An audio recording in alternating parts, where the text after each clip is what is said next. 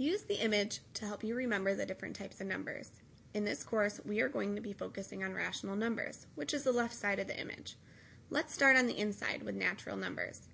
Think of when you were a kid and you were learning how to count. Did you start with the number 0 and then say 1, 2, 3? Or did you just start with 1, 2, 3, 4, 5?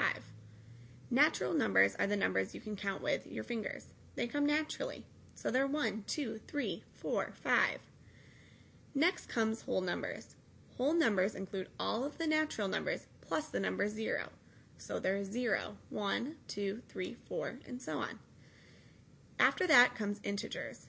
Integers are the positive and negative whole numbers and 0. So it's -2, -1, 0, 1, 2, and so on. Finally, all of these numbers create rational numbers. The word rational contains the word ratio, so think of fractions.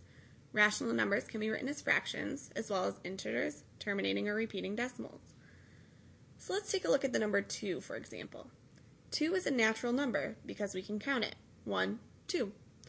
Since it's in the inside box in the image, 2 also works for all other types of rational numbers.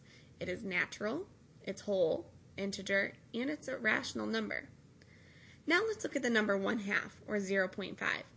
1/2 is a rational number. It can be written as a fraction. However, it is not an integer, a whole number, or a natural number. Who starts off their counting with 1/2, 1, 1.5, 2? It's not natural. So by looking at these examples, all natural numbers are rational, but not all rational numbers are natural. Use this image to help you throughout this lesson.